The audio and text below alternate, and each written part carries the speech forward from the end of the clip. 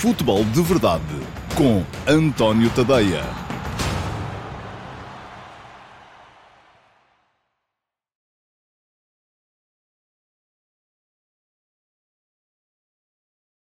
Ora, então, olá a todos, muito bom dia, sejam muito bem-vindos à edição de quarta-feira, dia 16 de agosto de 2023 do Futebol de Verdade. O Futebol de Verdade, hoje, o que é que tem na agenda? Muito bem, dois temas. Primeiro que tudo, Q&A. Ontem não houve Q&A, porque ontem foi feriado, e por isso mesmo não houve Q&A. Não deixou de haver Futebol de Verdade, houve na mesma, com a reposição dos Futebol de Verdade Flash da véspera, mas hoje, sendo dia normal, acaba por voltar a haver Q&A. E, portanto, vou responder aqui a duas perguntas vossas. Uma das perguntas vem do meu canal de YouTube, e eu seleciono-a entre todas as perguntas que vocês deixam na caixa de comentários das diversas edições do Futebol de Verdade. E no outro dia apareceu aí gente com dúvidas. E tal, deixei os comentários na live, e então não deixei na emissão regular. Não faz mal. Podem deixar os comentários, seja em que emissão do Futebol de Verdade for, que eu vou religiosamente ver todos os comentários que lá estão e escolho uma pergunta das que lá estão, precisamente para responder aqui na edição do dia seguinte do Q&A. Portanto, quem quiser ter a certeza de que não perde nenhum dos conteúdos que vão aparecendo por aqui no meu canal de YouTube, o melhor a fazer é inscrever-se no canal. E fica aqui o link para quem quiser fazê-lo. Portanto, já sabem, é só chegar lá, clicar em cima do botãozinho que diz inscreve-te no canal e, além disso, clicar em cima do sino também para ativarem as notificações. E assim o YouTube avisa-vos sempre que entrar um novo conteúdo no meu canal. Muito bem. Já feito isso, depois é só irem às emissões e nas caixas de comentários deixarem perguntas. Todos os dias, já vos disse, eu vou lá, vejo todas as que há, seleciono uma e respondo aqui no Q&A do dia seguinte. Portanto, hoje vou responder aqui a uma pergunta que vem do meu canal de YouTube e vou responder também a uma pergunta que vem do meu servidor de Discord. E o meu servidor de Discord, esse já é limitado apenas a subscritores premium do meu Substack. tadeia.substack.com. Fica aqui também o link para poderem subscrever. Vão lá, façam a subscrição, nem que seja gratuita, para passarem a receber no vosso e-mail os conteúdos que eu vou libertando. Se quiserem fazer a subscrição premium, são 5€ por mês e têm acesso a todos os conteúdos no momento em que eles são publicados, não têm que esperar, e além disso ainda a todo o arquivo que por lá está, e acreditem, é muita coisa, mais do que aquilo que vocês conseguiriam ler nas vossas férias, com certeza. Se é questão de férias, estão de trabalhar então ainda menos. Muito bem, e então podem escolher, é isso que é a coisa boa. Já sabem, hoje então, Q&A, resposta a duas perguntas, e lá mais à frente, a reposição do Futebol de Verdade Flash, relativo ao Batsa Topola Sporting Clube Braga de ontem. Jogaram ontem, a contar para a terceira pré-eliminatória da Liga dos Campeões. Os subscritores premium do meu Substack já viram o programa ontem à noite, porque ele foi imediatamente libertado no final do jogo. Quem não é subscritor premium, então, o que tem de fazer é esperar pelo dia seguinte. E já sabe, sempre aqui no Futebol de Verdade do dia seguinte, por volta do 12:30, há direito à reposição do Futebol de Verdade Flash da véspera. Vamos então andar com o programa para a frente, começando com as perguntas. Futebol de Verdade com António Tadeia. Ora, então vamos lá avançar com as perguntas. E já sabem, já vos disse há bocado, a primeira pergunta à qual vou responder é a pergunta que vem do YouTube. E a pergunta do YouTube já está aí a aparecer para poderem lê-la também. Vem do João Spínola. Muito obrigado, João, pela sua pergunta. E pergunta ao João o seguinte: com as contratações sonantes que têm sido feitas na Arábia Saudita, o campeonato saudita ganha uma expressão diferente? O Ronaldo tinha razão quando há uns meses disse que a Arábia Saudita seria dos melhores campeonatos do mundo. Qual a sua opinião? Muito obrigado, João, mais uma vez pela pergunta que deixou, dividida em duas partes. E eu começo por lhe responder à primeira parte da pergunta. Se o campeonato ganha uma nova relevância, é evidente que sim, não é? Portanto, apareceram lá jogadores importantes, fruto daquilo que foi o investimento que está a ser feito pelo PIF, o Fundo Soberano do Reino Saudita, que é dono dos 4 principais clubes da Liga Saudita e que libertou, no âmbito do projeto Visão 2030, milhões e mais milhões de euros para poder investir. Não é só no futebol, é em tudo o que é desporto. Reparem no que está a passar no golfe, reparem no que está a passar na Fórmula 1. E isto tem muito a ver com a tal visão 2030, que é a visão do príncipe herdeiro do reino saudita, que terá professado a seguinte teoria. Os combustíveis fósseis vão mais ano, menos ano, mais década, menos década, perder relevância naquilo que é o equilíbrio global do planeta, o que significa que a Arábia Saudita vai perder muito em breve grande parte da relevância que tem na economia mundial. Porquê? Porque vai deixar de ter o petróleo para alavancar a sua economia e, portanto, vai ser preciso encontrar outras fontes de rendimento. E a tal visão, a visão 2030 do príncipe herdeiro, tem a ver, sobretudo, com duas áreas, que são o turismo e o desporto, e daí que o investimento do PIF, neste momento, seja muito nessas duas áreas. E foi por isso que, tendo o PIF passado a ser dono dos 4 principais clubes da Liga Saudita, estes clubes acabaram por contratar muitos jogadores e muitos jogadores de grande nível. Reparem, no Al Hilal aparece, no Al Hilal de Jorge Jesus, aparece Neymar, aparece Malcolm. Neymar, já toda a gente sabe, é uma estrela de dimensão mundial, embora já aos 31 anos, enfim, já não é um jogador que o Paris Saint-Germain quisesse manter. Aliás, mas já lá vamos, mais à frente, às motivações não só dos jogadores como dos clubes que os deixam sair. Aparece Malcolm, foi o melhor jogador do último campeonato da Rússia, e só nestes 2 jogadores o Al Hilal gastou 140 milhões de euros em valores de aquisição. Nós estamos aqui a falar depois de salários, que são brutais também. Mas há muito mais estrelas a chegar à Arábia Saudita. Reparem, o Al Hilal foi buscar o nosso Rubem Neves, foi buscar Koulibaly, para o Al Ettifaq chegaram Henderson e Hendry, para o Al Nassr, onde já estava Cristiano Ronaldo e Luís Castro, chegou o Sadio Mané, o Seko Fofana, o Brozovic, o Alec Telles, para o Al Ittihad, o Fabinho e o nosso Jota, para o Al Ali, o Riyad Mahrez, o Roger Ibanhas, o Alain Saint-Maximin, o Edouard Mendy, o Franck Kessié. Portanto, há uma série de estrelas que chegaram ao campeonato saudita e que, naturalmente, vão fazer com que o campeonato tenha uma relevância diferente. Agora, em relação à segunda parte da pergunta do João, e é essa segunda parte que eu acho que é mais discutível, é se o campeonato saudita vai ser dos melhores campeonatos do mundo. Enfim, eu para já, e isto aqui vem da opinião de cada um, eu para já vou dizer que não. Se vai vir a ser no futuro ou não, isso já vai depender de muita coisa. Mas aqui também lhe vou dizer, já acreditei menos. Ou melhor, já achei, e eu no início deste fenómeno da Liga Saudita, achei que esta questão da Liga Saudita era muito uma cópia daquilo que foi a realidade da North American Soccer League dos anos 70, e é uma coisa que está no meu imaginário de criança, porque na altura foram para lá jogar muitas das grandes vedetas do futebol mundial, já à beira da reforma.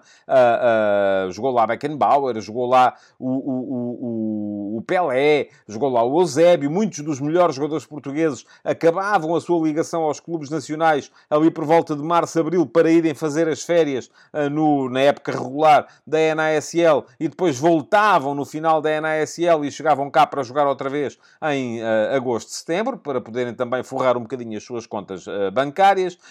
Mas hoje em dia já tenho mais dúvidas de que este fenómeno saudita tenha muito a ver com aquilo que foi a NASL dos anos 70. E porquê? Bom, vamos olhar um bocadinho para aquilo que tem sido a realidade, não só do recrutamento, mas também do tal projeto que a Liga Saudita tem para o futuro. Aquilo que estamos a ver, em muitos casos, quem vai jogar para a Arábia Saudita são jogadores que, se não estão já para lá dos 30, já estão pelo menos na segunda metade das suas carreiras. É gente que das duas uma, ou sente que já esteve no topo e já não volta a estar lá, caso de Neymar, caso de Firmino, enfim, há muitos casos. Eu tinha, olha, o caso do Fabinho, o caso do Sadio Mané, caso, se calhar, do Brozovic. O Brozovic aqui já é um bocadinho mais discutível.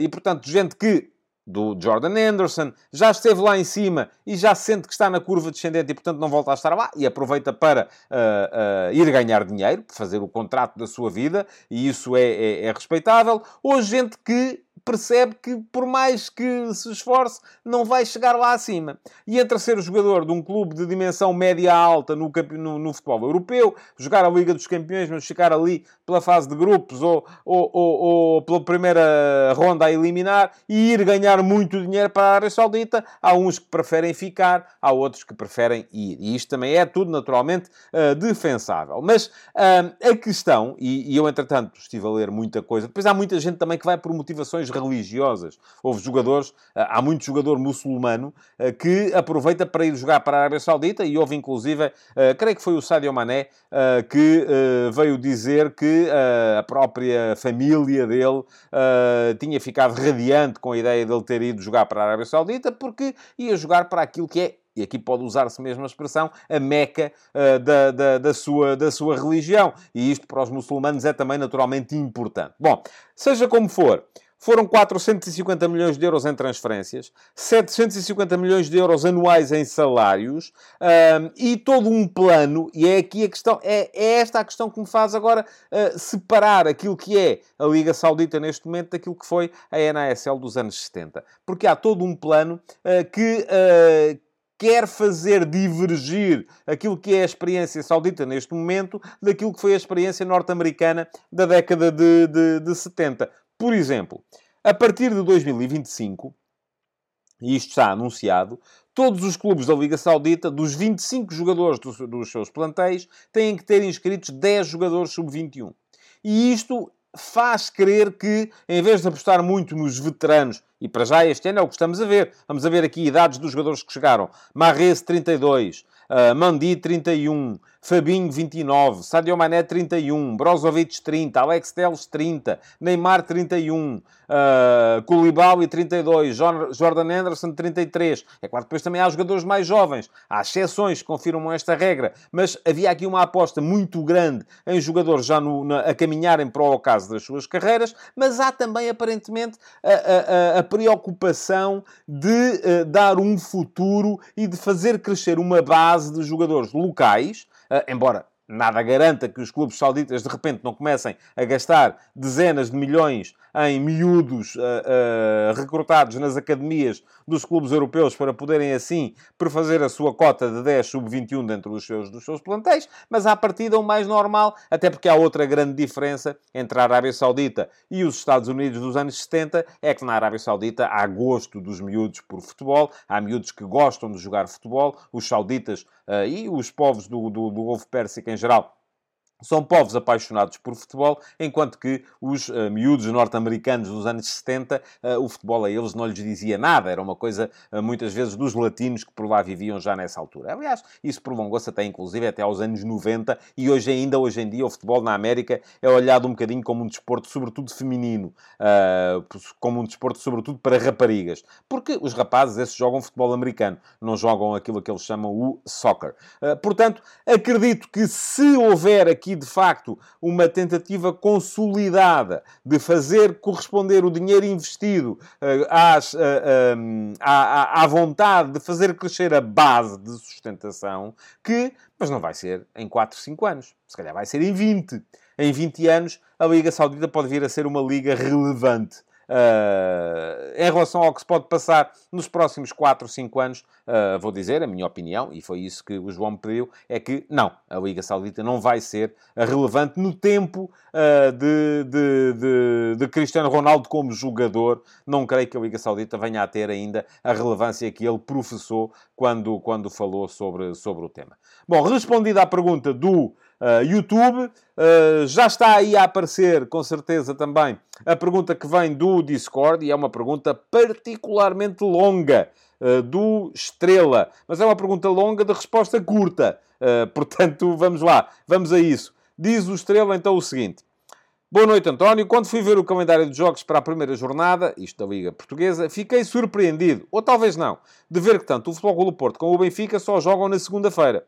Como é que é possível haver tanta proteção aos clubes grandes?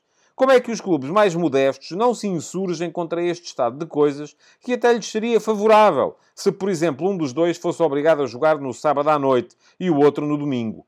Quando é que mudamos este estado de coisas e o campeonato passa a ser jogado durante o fim de semana? principalmente tendo em conta que até nenhum está a jogar nas competições europeias, e sim que o Braga, depois de jogar na terça-feira uma pré-eliminatória, teve de jogar de novo na sexta. Isto não faz sentido nenhum, a não ser que consideremos a proteção exagerada que os principais clubes têm. Muito obrigado, Estrela, pela sua pergunta. Deixe-me colocar desde já aqui uma questão que me parece relevante na discussão desta matéria. Não são só os clubes a ter interesse nesta questão. É o operador televisivo também. E na Liga Portuguesa, as coisas são muito feitas em função dos interesses do operador televisivo. Mas a comparação que faz com o Braga, logo à partida, deixe-me lhe diga, não faz assim muito sentido. É verdade que o Braga teve uma semana mais atribulada, porque jogou na terça-feira em casa com o Bate Satopola, jogou na sexta em casa com o Famalicão na abertura da Liga e jogou ontem, terça-feira, outra vez na Sérvia com o Bate Satopola. Portanto, em 7 dias fez 3 jogos, mas se antecipou o jogo contra o Famalicão para terça-feira, se não o jogou no domingo ou até na segunda, foi porque tinha jogo na terça outra vez. E, portanto, foi obrigado a fazer isso. O que se podia fazer aqui, e há países que o fazem, era pura e simplesmente adiar o jogo do Sporting Clube Braga da primeira jornada para proteger a equipa e para a deixar mais focada naquilo que é a sua tarefa de apuramento europeu. Eu já o disse várias vezes, sou contra esse tipo de situações. Precisamente pela razão que o Estrela aí citou. É que os outros clubes não têm que ser prejudicados por isso. E os clubes que estão nas competições europeias, à partida, retêm receitas a condizer. O Braga, se entrar na Liga dos Campeões, vai receber muitos milhões de euros, pode contratar mais jogadores, pode ter mais profundidade de plantel e, por isso mesmo, tem que fazer frente a um calendário mais preenchido do que o Famalicão, que não está lá. Portanto, o Famalicão é que não tem que ser prejudicado por isso. E a mesma questão se poderia colocar, então, para o Moreirense e para o Boa Vista, que jogaram com o Futebol Clube do Porto e com o Benfica na segunda-feira apenas, em vez de o fazerem durante o fim de semana. Mas aqui a questão, enfim, já desmontei um bocadinho aqui o tal tema da comparação com o Sporting Clube Braga, mas aqui a questão tem a ver com outro tema, que é o interesse do operador televisivo, com o facto de ontem, terça-feira, ter sido feriado e, portanto, poder haver jogos na segunda à noite. Até neste caso é um dia que não me choca muito que eles tenham acontecido, porque na terça-feira não é, para a esmagadora maioria dos portugueses, não seria dia de trabalho. É claro que há alguns que trabalham. Olha, eu trabalhei ontem e alguns de vocês com certeza também, mas a esmagadora maioria dos portugueses não trabalharam no feriado. E, portanto, não me parece mal que haja jogos numa segunda-feira à noite, véspera de feriado. Já me parece pior que haja jogos, por exemplo, aos domingos às 9 da noite ou às 8h30, envolvendo equipas cujos adeptos, para irem ver o jogo, tenham que fazer uma distância grande e, portanto, não possam voltar a casa a tempo de poderem descansar e ir trabalhar na segunda-feira de manhã. Como sou contra jogos à segunda-feira à noite, tucur, sendo terça-feira dia de trabalho. Mas aqui, muitas vezes, o que vai acontecer são duas coisas. Primeiro, o interesse do operador televisivo. O operador televisivo o que quer é espalhar os jogos pelos dias, de maneira a ter sempre jogos à noite, que é quando pode ter mais gente a ver. Porque para o operador televisivo, enfim, domingo à tarde, agosto, a malta vai para a praia, não dá muito jeito. Há jogos a chegarem dos outros países, a grelha está preenchida. O que dá jeito é preencher ali aquela altura em que não tem mais nada e então toca a meter lá jogos e muitas vezes até não vão ser jogos das equipas grandes. Agora, muitas vezes também vão ser. E vamos lá ver. Vamos ter seguramente o Sporting na Liga Europa a jogar à quinta-feira para as competições europeias e eventualmente o Sporting Clube Braga também pode lá estar. E aquilo que, se lhe correr mal o play-off, como é natural, e aquilo que vai acontecer muitas vezes é que os clubes que jogam competições europeias à quinta-feira, à partida, a não ser que não possam, vão querer adiar os jogos para a segunda-feira seguinte. Porquê? Porque têm a sexta, sábado, domingo, para fazerem as 72 horas ao domingo já não vai ser fácil. Tinha que ser domingo mesmo ao final da noite. Aí junta-se um bocadinho aquilo, a fome à vontade de comer. Dá jeito ao operador televisivo, dá jeito ao clube europeu e, portanto, os jogos vão acabar por ser muitas vezes adiados para segunda-feira à noite. Não é que eu gosto, não gosto. Acho péssimo. Não vejo aí grande prejuízo para os outros clubes, porque aqui estamos a falar de uma situação em que não há a necessária distância entre compromissos para que os clubes sejam obrigados a jogar no fim de semana. E pronto, respondidas as duas perguntas de hoje, já sabem que podem deixar perguntas tanto na caixa de comentários como do vídeo no YouTube, como também na chatroom chamada Perguntas do Discord, no meu servidor de Discord. Deixem o vosso like e já sabem que a seguir vem aí o Futebol de Verdade Flash de ontem à noite, que os meus subscritores premium já receberam ontem à noite, acerca do Batsa Topola Sporting Clube Braga. Fiquem com isso então, até já. Futebol de Verdade com António Tadeia.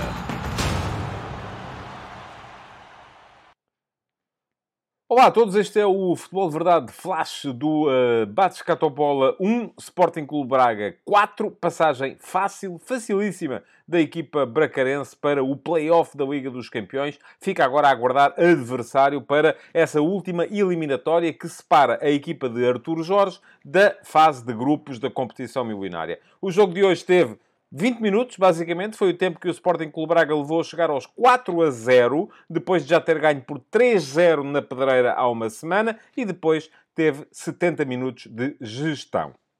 O Braga marcou nos 3 primeiros remates que fez, aos 8, aos 13 e aos 15 minutos. Depois há um remate do Braga que não dá golo e faz o 4-0 ao 5º remate, que foi aos 20 minutos.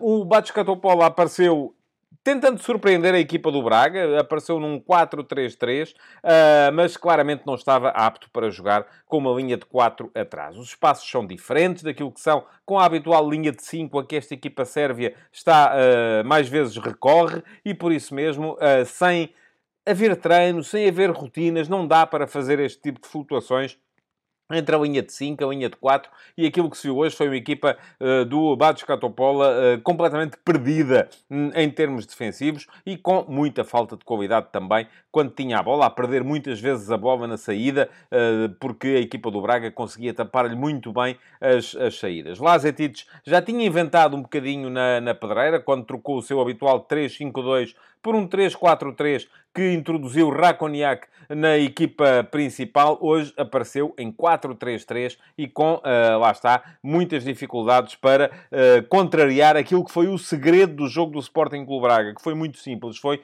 mobilidade. Por exemplo, Ricardo Horta, que no esquema do Sporting Clube Braga, no 4-2-3-1, inalterado do Sporting Clube Braga, era o avançado que aparecia pela direita, ou o extremo que aparecia pela direita, foi ao meio do campo, foi ao centro do terreno, desequilibrar e criar as condições para o primeiro e para o segundo golo. E depois, no terceiro golo, beneficiou do movimento de apoio de Pizzi, que à partida era o segundo avançado, o segundo ponta de lança, que aparecia nas costas de Álvaro de Jaló, que com ele levou um defensor da equipa do Batsa Topola para fugir a Petrovic e aparecer no corredor direito para entregar a bola para a finalização. Portanto, foi esta mobilidade que acabou por permitir ao Sporting Clube Braga arrumar de vez, com quaisquer ténues esperanças, que a equipa sérvia teria de ainda poder eventualmente vir a discutir a eliminatória. Não estava fácil. O 3-0 da primeira mão já indicava que o Braga estava quase que apurado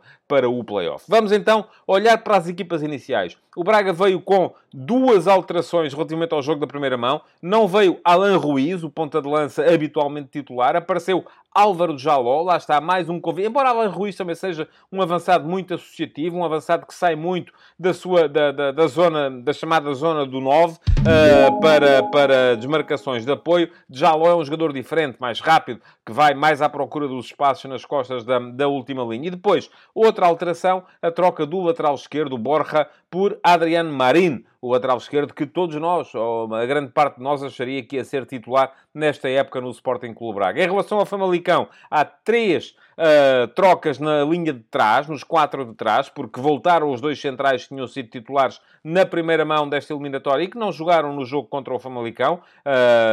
Falo-vos de José Fonte e de Niakate. Houve também a troca de lateral esquerdo e depois, além da troca de Ruiz por Djaló, também não apareceu André Horta, que tinha sido suplente como segundo avançado No primeiro jogo, foi titular em vez de Pizzi no segundo. Desta vez, voltou a jogar Pizzi e André Horta nem sequer entrou em campo depois, porque também não fez grande falta. O jogo estava resolvido quando Artur Jorge começou a fazer substituições. Quanto ao Batskatopola, grande confusão em termos de equipa inicial. Trocou 4 jogadores relativamente à primeira mão. Trocou de guarda-redes, Illich por Simic. Trocou o médio Diakovac, que era o médio mais possante, lembrar-se-ão dele do jogo da primeira mão, mais capaz de carregar a bola, mais capaz de proteger a bola com o corpo. Ele saiu e entrou Stanic. E depois, como tinha só 4 atrás, apareceu, no entanto, com um jogador com rotinas de central, Dordjevic, a jogar como lateral direito, sendo que saiu Kvetkovic. E, além disso, saltou Stojic, que foi o central do meio no jogo da primeira mão, para entrar mais um médio, Radin, que me parece também ser o médio de maior qualidade desta equipa do Batskatopola, mas que não tinha sido titular no jogo da primeira mão. Parece-me que Lazetic está ainda um bocadinho à procura daquilo que será a sua melhor equipa, pois bem, na Liga dos Campeões já não vai procurar mais, porque já ficou fora. O Batskatopola nem entrou assim tão mal.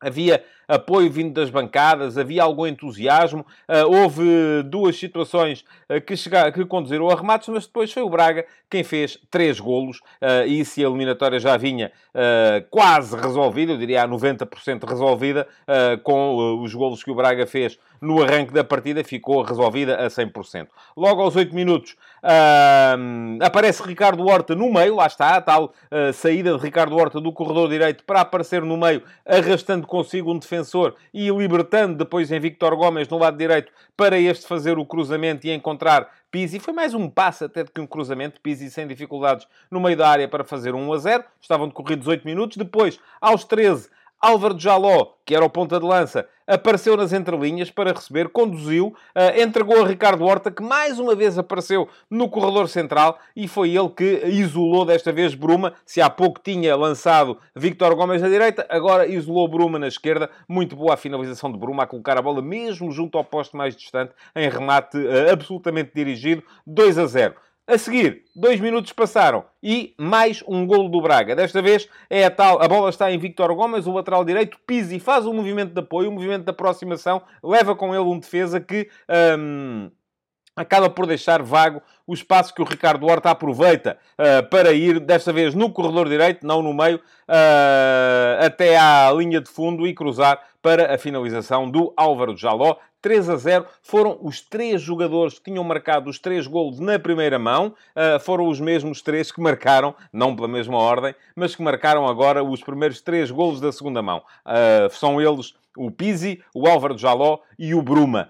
Já tinham marcado nos 3-0 da primeira mão e estavam a marcar também aqui neste momento nos 3-0 da segunda mão. Como aos 20 minutos apareceu o 4-0, desta vez é Bruma que combina com Pizzi dentro da área. Pizzi vai em direção à linha de fundo. A linha defensiva do Batskatopola afunda. Estavam 6 jogadores, uma linha de 6, mais 2 jogadores do Batskatopola, todos dentro da área. O que é que isto realmente resulta? Espaço à entrada da área. Muito bem, Bruma a perceber a chegada de Almusrati, a colocar-lhe a bola à frente e este, de fora da área, a rematar para o 4-0. E o jogo acabou ali, não houve mais. Havia só 20 minutos, faltavam 70, mas não houve mais jogo. Ainda houve um golo, marcado por Rakoniak, para o Batskatopola, o tento de honra dos sérvios nesta partida, num lance em que Niakate não está bem, porque não intercepta, mas também é normal, acaba por haver algum relaxamento da equipa do Braga, não intercepta Niakate um passe na profundidade, e depois o José Fonte também não é tão decisivo como poderia se calhar ter sido, porque o José Fonte continua em contenção, faz só contenção, não tenta o desarme, não tenta encurtar, e isto significou que Rakoniak foi tendo espaço para poder chutar e fazer um gol, que também foi bonito, foi um belo gol. Daí para a frente, tal como vos digo, foi apenas gestão do Sporting Clube Braga. Logo ao intervalo, saíram Bruma, Almusrati e Ricardo Horta, e aqui a questão é olhar para os jogadores do Braga. Havia 6 jogadores que tinham sido titulares nos 3 jogos desta época oficiais, os 2 com o Batskatopola e o jogo com o Famalicão para o campeonato. Foram eles Mateus Magalhães, Víctor Gomes, Almusrati, Vítor Carvalho, Bruma e Ricardo Horta. Ora, 3 destes 6 jogadores saíram logo ao intervalo. Depois, mais à frente, saiu mais um, Víctor Gomes, que se deu lugar a João Mendes, quando havia 15 minutos da segunda parte, e daí até a final, a opção de Artur Jorge foi para tirar Pizzi e fazer entrar Djibril, na altura avançando Zalazar mais para a frente. Entraram 5 jogadores novos, naturalmente, saíram 5, entraram outros 5, todos, não, alguns deles pelo menos com coisas para mostrar. Zalazar apareceu primeiro a jogar ao lado de Vítor Carvalho no meio-campo, mas depois com a entrada de Djibril passou para 10, para as costas do ponta de lança. Perdeu ainda um golo na ponta final da partida, teve uma ocasião para marcar. Rony Lopes estreou-se a jogar a partir da direita em vez de Ricardo Horta. Não teve... Também é verdade que o jogo não pedia muito dele, mas também teve uma ocasião para marcar perto da parte final do jogo. Se calhar Roger, dos 3 que entraram ao intervalo, foi jogar para a esquerda, foi aquele que menos se viu, mas gostei ainda, na segunda parte, de ver Djibril, um jogador que entrou para o meio-campo para jogar ao lado do Vítor Carvalho, um jovem senegalês. Pareceu-me uma belíssima adição à equipa, jogador de passada larga, jogador com noção do espaço e com noção da forma como tem que carregar a bola para a frente. Mas a verdade é que, meus amigos, já não havia jogo e, portanto, tudo aquilo que foi visto nesta segunda parte... Aliás, o árbitro deu apenas 2 minutos de compensação, porque não havia muito mais para ver e não fazia muito sentido estar a forçar os jogadores a prolongarem o seu esforço quando não havia nada ainda para decidir e estava toda a gente apenas à espera que o jogo acabasse para poderem começar a pensar com toda a propriedade nos jogos do próximo fim de semana. Portanto, Sporting Clube Braga no play-off da Liga dos Campeões, não houve sequer discussão nesta eliminatória entre o Sporting Clube Braga e o Bačka Topola. Futebol de verdade, de segunda à sexta-feira, às 12h30.